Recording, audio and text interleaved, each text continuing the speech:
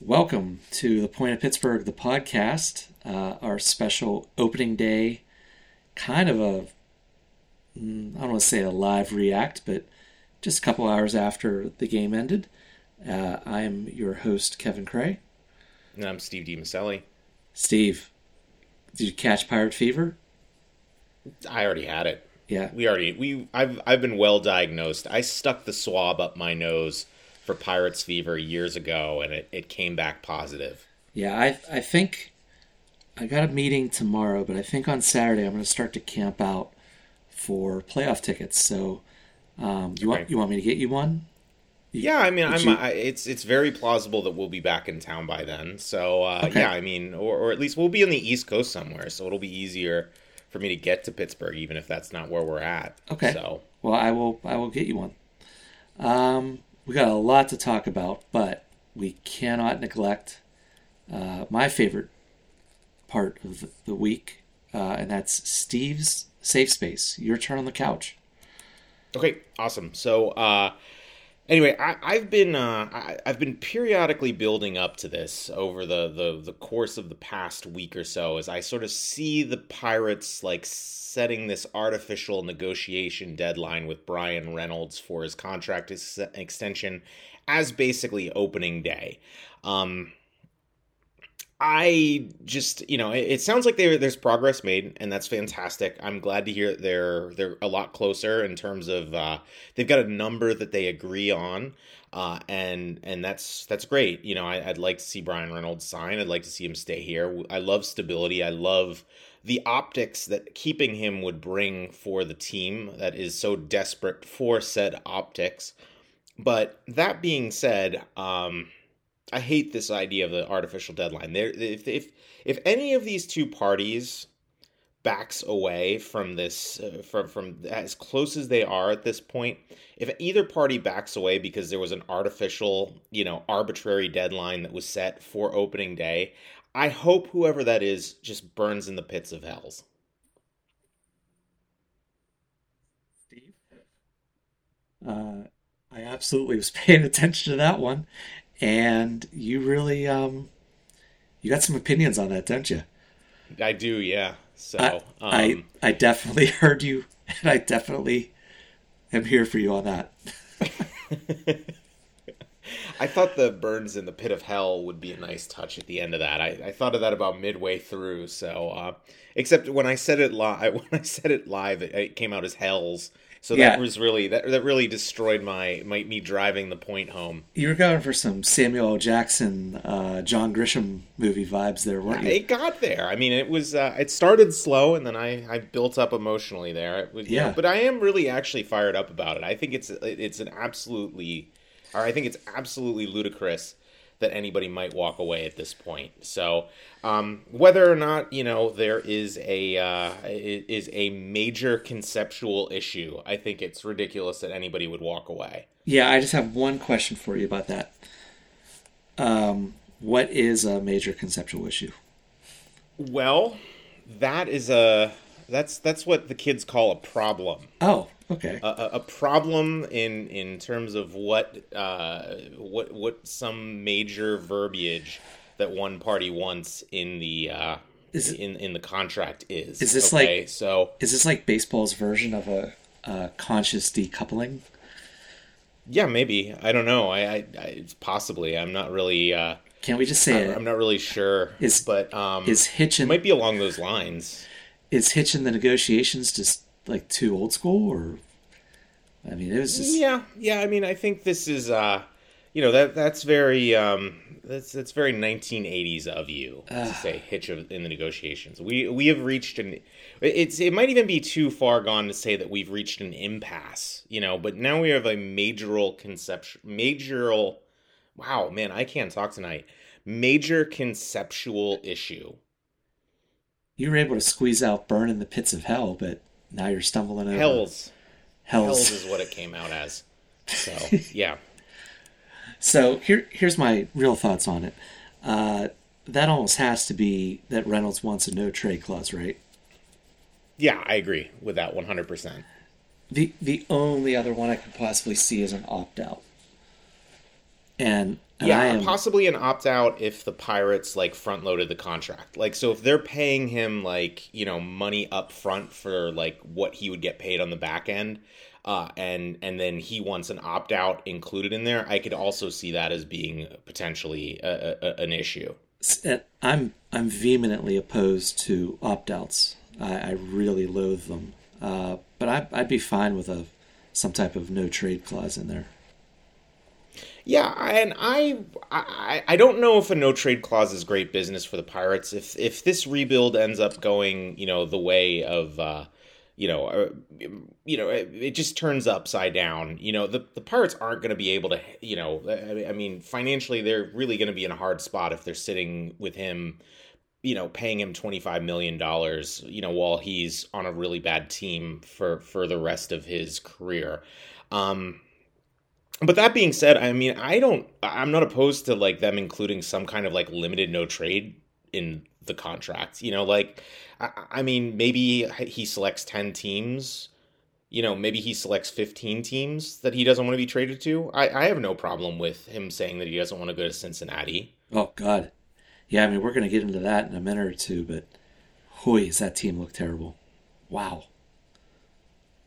Yeah, they do. But yes, we there's a time and a place for that. And that time is now. So, oh, good. I thought it was a pretty entertaining game. I was able to watch some of it while I was making dinner and some while I was half paying attention to my kids. And I thought there were some really positive notes to take out of it, with a couple caveats that one game is a very small sample size. Sure. It's as small as you can get, I believe.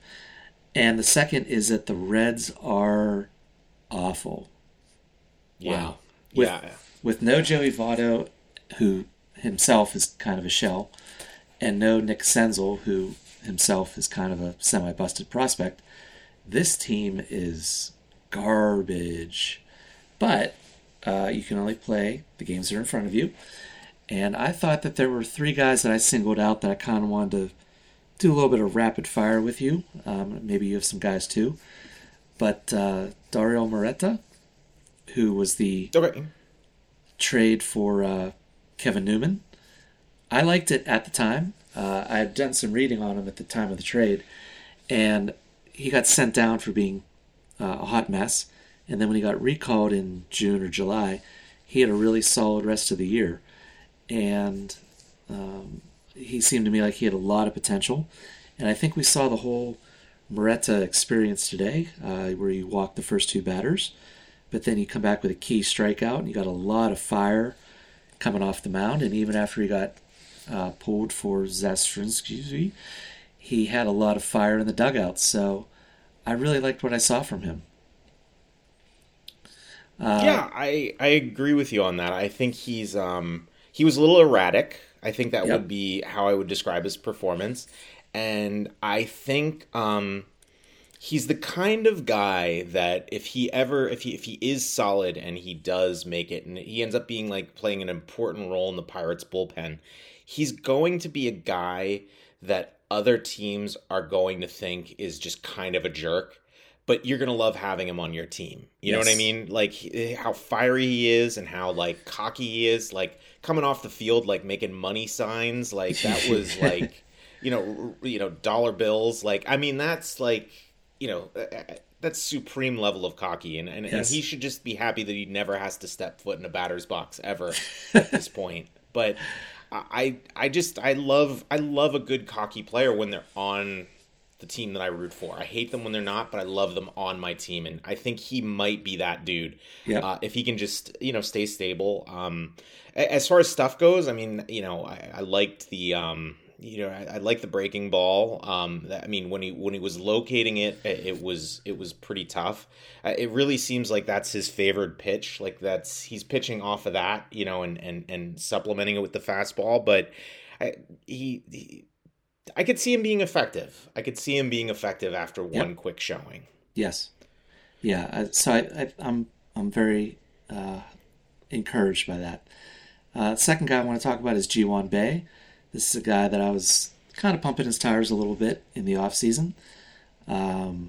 I wanted him on the team for his potential for getting on base and his stolen base capacity, and we saw both those things in play today. 2 for 3 with a walk and 2 stolen bases while playing both second base and center field. And I am very encouraged by what I see. And that's a guy that, we got to separate the art from the artist. But that's a guy that I want to see more of on the baseball field. Yeah, I agree with you on that. He's an exciting player. I thought on the TV broadcast today they compared him to Brett Butler of Los Angeles Dodgers fame, and I kind of agree with that. I mean, like he's his bunt was a thing of beauty, like just straight up like pounded it into the dirt, and like it ended up being like a little pop fly to like the middle of the infield. I thought he actually did pop it up. It went, he pounded so hard. But yeah, I think that with the rule changes, something that you and I hadn't really considered or talked about in the offseason was how that's going to impact the running game. And I do think there's going to be more room for stolen bases this season. Mm-hmm. And I do think that he's going to be the primary beneficiary of that on the Pirates roster. Yeah, 100% agree. And then the last guy I wanted to touch on is a guy that lived up to his name, and that's Colin Holderman, who came in the 8th and recorded a hold, which is easily my least favorite and I think most useless baseball stat. But he lived up to his name, and if the Pirates bullpen is going to be anything, they have to get David Bednar back to being dominant, and he was pretty good today. And they also have to make sure that they have a good 7th and 8th inning bridge. And Will Crow did not have the best spring training, but it is spring training. But if you could get Colin Holderman to be a reliable 7th and maybe share some 8th inning setup duties, that's going to go a long way this year. Yeah, I agree with you on that. And he's got a big arm. He's got a big live arm. And I mean, he's, he seems to locate well. He's got good control. He's got, I believe he has 3 pitches. I haven't seen a ton of him play, but, he's somebody I'm really looking forward to developing. And I think he could end up being an absolute steal from the Vogelbach trade. I think over time this season, we're going to talk a lot about the bullpen and how it could be completely remade by the time the season is over. But I do think that he's going to be a mainstay. And, when Bednar is inevitably traded, I think that, he has the potential to be the reason why he is expendable. Mm-hmm. Do you have some other just general observations about today? Mitch Keller, I thought he did some good things. I thought he was, I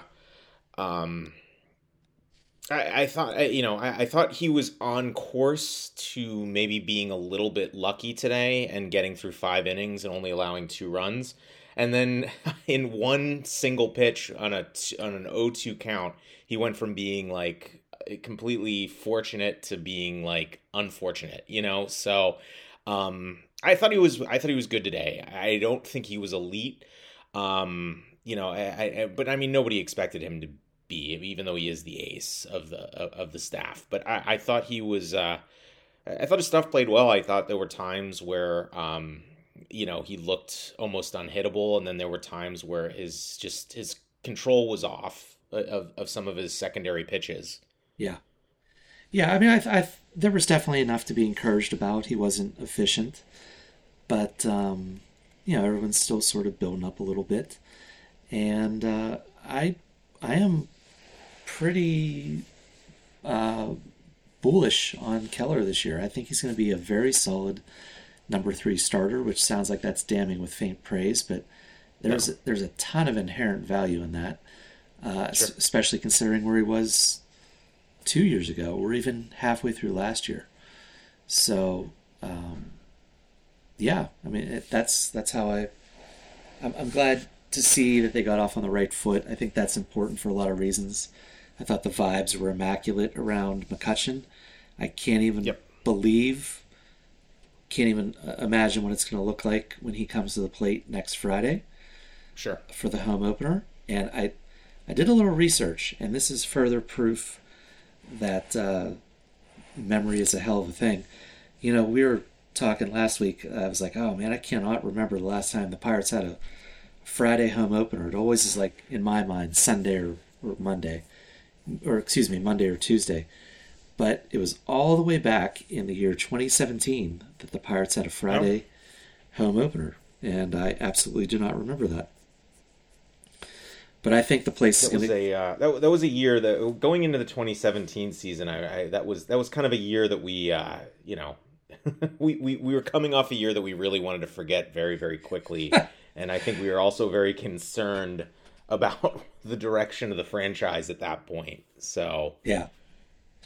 Yeah, I agree with you there. But so they still got a bunch of games until we get to next Friday, including two more, or excuse me, yeah, two more against these abysmal Reds, and then they go to Boston, and Boston does not appear to look good this year. no, they don't. I mean, I think that they're going to struggle as well too. I actually think that the Pirates might be the better team there. In spite of them having, a bunch of no-name players, or whatever the hell they said about them in the broadcast last season. Yeah. But like I said, I think that I think the Pirates are in a better spot than the Red Sox are at the moment. Not just because I think their systems in line with puking out a bunch of really good players that are going to make the team better in the short run and the long run. But I just, like I said, I'm just not a fan of where the Red Sox are right now. So earlier today, I put out a tweet for our 2023 win predictions, and just want to kind of reiterate it on the pod here. You had them at 73, which is pretty on par with what I've been seeing most people say. I've seen a lot of in the 70 to 75 range. But you know me, Professor Positive. I like this team. I like this team for 78, and I want to put forth a statement or segment here and call it Schrodinger's Pirates. And I think the Pirates are both going to be bad in the sense that they're not going to have a winning season, but I also think they're going to be good in the fact that I see a lot of young talent coming up, and I think this is going to be a pretty exciting team. And I think the team we see in July is going to be drastically different than the team we see here on March 30th.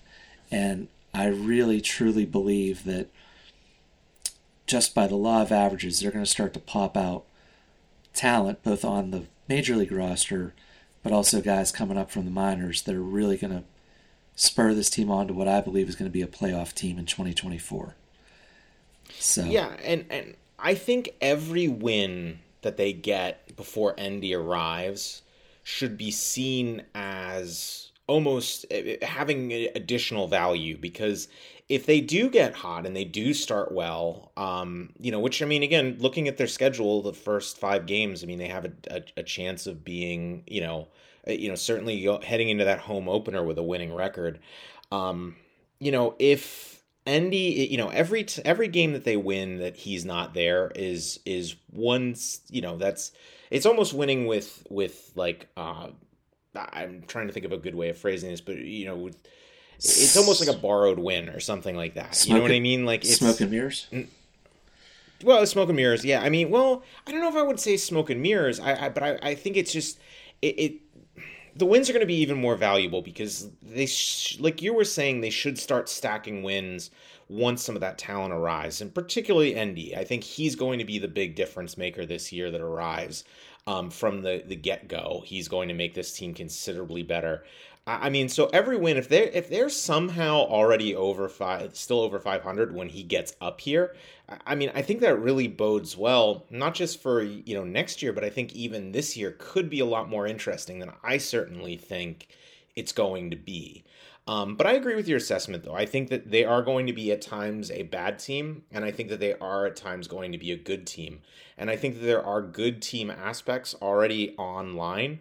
But I think there are some issues. Like, I think the outfield might start looking pretty shaky here soon. I mean, again, I don't want to make any assessments after just one game, but Swinsky looked real rough against the fastball. Don't get me wrong; it was an elite fastball, but Smith Njigba, I mean, which I'm grateful for the broadcast because I actually know how to pronounce his last name now. You can tell that I didn't watch the Penn State Ohio State game this past year, so so he's he turned on one sick inside like 102 mile an hour fastball. But I mean, other than that, I mean, he didn't look, great either, so I mean, again, it's just one game, doesn't mean much, but at the same time, like that's an area where I've got some concerns at this point. Yeah. I mean, it could very well, and again, the Reds are garbage, and Yep. maybe we can take like a couple minutes of Schadenfreude here and take a big crap on the Reds, but the bullpen could easily go sideways on the Pirates too. Sure. Very easily. But the thing is about the bullpen, looking at AAA, we were talking about Endy, and obviously everyone knows about Mike Burrows, and Quinn Priester will eventually probably get a look here too, but there's enough arms in that bullpen that they have like fungible guys that they can call up for, spot times in the bullpen and things like that. I mean, you can't lose a key guy for months or anything like that, but there's arms down there that are not cringeworthy, that I wouldn't mind them seeing bring up every once in a while, or even rotate some arms in and out so you're not burning people out like you did last year. Yeah. Send a guy down if he has options, and then bring a guy up. Just kind of operate that shuttle for a little bit. So, but I don't want to go too far into the weeds on this, but I do think that by the end of the season, we're going to see at least two guys that are currently in AAA that are going to establish themselves as members of this bullpen going forward. I think it's gonna happen. I don't think that's there's some good stuff. I don't think that's a ridiculous statement at all. It might be three even. I mean, Yuri De Los Santos down there, and I'm high on him. So, even if he did struggle so far, but I mean, he'll be fine. So, yeah, I think that is a little bit of an indictment on him that he's not up here. That's not a good sign, in my mind. No, but I mean, I still think maybe he's got some things to work out. I mean, he struggled at times last year too, but I do think he'll be. I still think he's going to be fine in the long run. And I mean, honestly, even if he isn't, like, there's like 3 or 4 other guys that are either going to be at start of the year at AAA or AA that I think will establish themselves in the major leagues by the end of the year. And again, I don't want to go in. This will be a future conversation for when we don't have anything else to talk about. Once we've settled into the mid-May malaise of the regular season, where it's like, well, we can still talk about, well, boy, that O'Neill Cruz, he's sure hitting a bunch of dingers. Like, we're gonna get tired of talking about his home runs, and we'll just revert to talking about the bullpen, for our second week of May episode. So, just real quick, I'd like to kind of take a dump on the Reds here. Sure. Everybody always complains about the Pirates' cheap owner, which they definitely have one of those. But my God, what are the Reds doing? I mean, they've had a very erratic past 5 or 6 years. I mean, they've really tried to. Mm-hmm. They went all in during the Sonny Gray era. Bought a couple other people like that, and then they had just an epic fire sale last year. This roster, if you look at it on Fangraphs, does not have a single player or pitcher, aside from, I believe, just Nick Lodolo, to have over 3 WAR on the season. Whereas the Pirates are not exactly, murderer's row over here, 1927 Yankees, but they at least have 3 people projected for 3 wins or above. I don't know. And you look at this team, they have one of the best, if not the best, prospects in all of baseball, Elly De La Cruz. and he's going to be looks like a pretty dominant shortstop. But they just don't have a lot of other stuff floating around that you're like, okay, now it's going to be coming in waves. Whereas I kind of get that feeling with the Pirates that they're on the cusp of something. And it feels like if it's going to happen for the Reds, it's going to be like 3 years from now. And I mean, I think they're really just starting their. I think they're just starting their rebuild. Now, relatively speaking, like I think they're where the Pirates were about 2 years ago. I think they have some stuff that's at the major league level that or close to it that is going to be pretty darn good. Like I think Hunter Green and Nick Lodolo are going to be sick at the top of their rotation. I think they're both going to be really, really good pitchers for the Reds for a really long time. But I mean, I agree with you though too. Like, I mean, I feel like I look at the rest of their system and I kind of see a bunch of guys that their best value is at shortstop. If you move them off the position, they're just not nearly as exciting. It's they're glove guys. You move some of their prospects to second, and they're just not nearly as they're not nearly the hotness that they were before. I just have a feeling that Hunter Green, he just feels like a guy that's just never gonna 100% put it together for me. I obviously the arm is there, but he just feels like a guy that just the fastball may just be too straight. Health has already kind of come into play a little bit for him. Mm-hmm. He feels like a guy that's going to be their next generation Jose Castillo that they're eventually going to trade, just because they just don't think it's going to come to the time of his control, and they just don't think they're going to be ready to contend in order to extend him a contract. I don't know. I mean, he's only 23 this year. 23. Yeah, but he just does not feel like a guy that's going to 100% put it all together. I like how he located the fastball. I like when he was able to work ahead, he was dominant. But when he wasn't later in the game, he really kind of fizzled. So I can see what you're saying for sure. Yeah. Well, anything else that you want to discuss in the bask of this glowing opening day win? I don't know. I mean, I think small ball's back. It just seems like seems like I don't know if the Pirates are going to quite be there to like pull it off, but my goodness, I mean, Ji-hwan Bae and I mean maybe Connor Joe are two really good pieces, I think, to play that way. But it's going to be an interesting season though. I'm really looking forward to it. Hopefully they. I do think that they legitimately looked pretty good today. One thing that I want to note, they had 9 walks today. They didn't generate 9 walks. They took them the whole first series of the first full opening series last year against the Cardinals to get 9 walks. So they had, wow. I think they had 8 by the 8th inning today. So I mean that was pretty good. I mean, for a team that was a hot mess at just getting on base last year, they did seem to set the table. They had some pretty good. They had a good volume of opportunities today. Let's put it that way. Yeah. I mean, it's there's definitely some positives to take out of it. So hopefully they don't lay an egg on Saturday and make this all look really bad. But such is the nature of having 162 unique events to challenge yourself.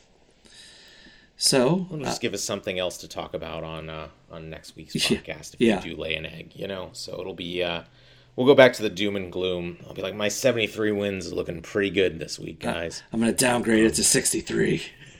I don't know if I'm going that low. So, one other cool thing, the minor league season starts tomorrow. So the AAA is opening across the country on the 31st. I guess I shouldn't say tomorrow. I mean, we're recording this on Thursday, but this will probably get released tomorrow morning anyway. But I'm kind of excited. I mean, I wasn't expecting it. It's usually have that first week lull between the minor league season starting and most of the minor league teams, are going to follow suit, but AAA is getting started right away. Yeah, it's definitely there's going to be a lot of people with one eye on Indianapolis this year, that's for sure. There's it's been a long time since there's been this much of a concentration of talent across the Indy roster. You got guys, at least two guys, if not more, in the rotation. I've always had a soft spot for Cody Bolton, and he's purely a reliever now. You got Peguero at shortstop. I think he's kind of becoming the forgotten man. Of course, Andy Rodriguez is going to get a lot of attention. So yeah, there's a lot to be interested about, I think, on this team. Yeah, one thing that I noticed, I don't know how much of an indicator this is to who's actually going to be on the Indianapolis roster, but the on MLB.com or MILB.com, the current AAA roster, no promotions. No promotions from AA whatsoever. Everybody that is there was there at the end of last season. Which I think is kind of wild, but also like speaks to kind of the depth that is accumulating at the top of the system. So like no Nick Gonzalez, some of the relief pitchers, Kyle Nicholas, Carmen Mlodzinski, none of them are showing up on the Indianapolis Indians roster. I mean, that could be completely wrong, and maybe it'll update tomorrow. But as of right now, it looks pretty static. I mean, all of the like garbage dump offs from spring training, they're all showing up on the roster. So it looks like it's been updating, but they haven't updated anybody coming up yet. So so we're starting to see a log jam. Some of that log jam is complete garbage, but some of it is just good depth at this point. Yeah. Yep. Well, it's going to be fun to watch them too. So this is probably a good time for us to part company and sure. Say thank you again to all of our listeners. And we appreciate you guys tuning in to this dumb little podcast. I'm Kevin Cray. And I'm Steve DiMaselli. Thank you.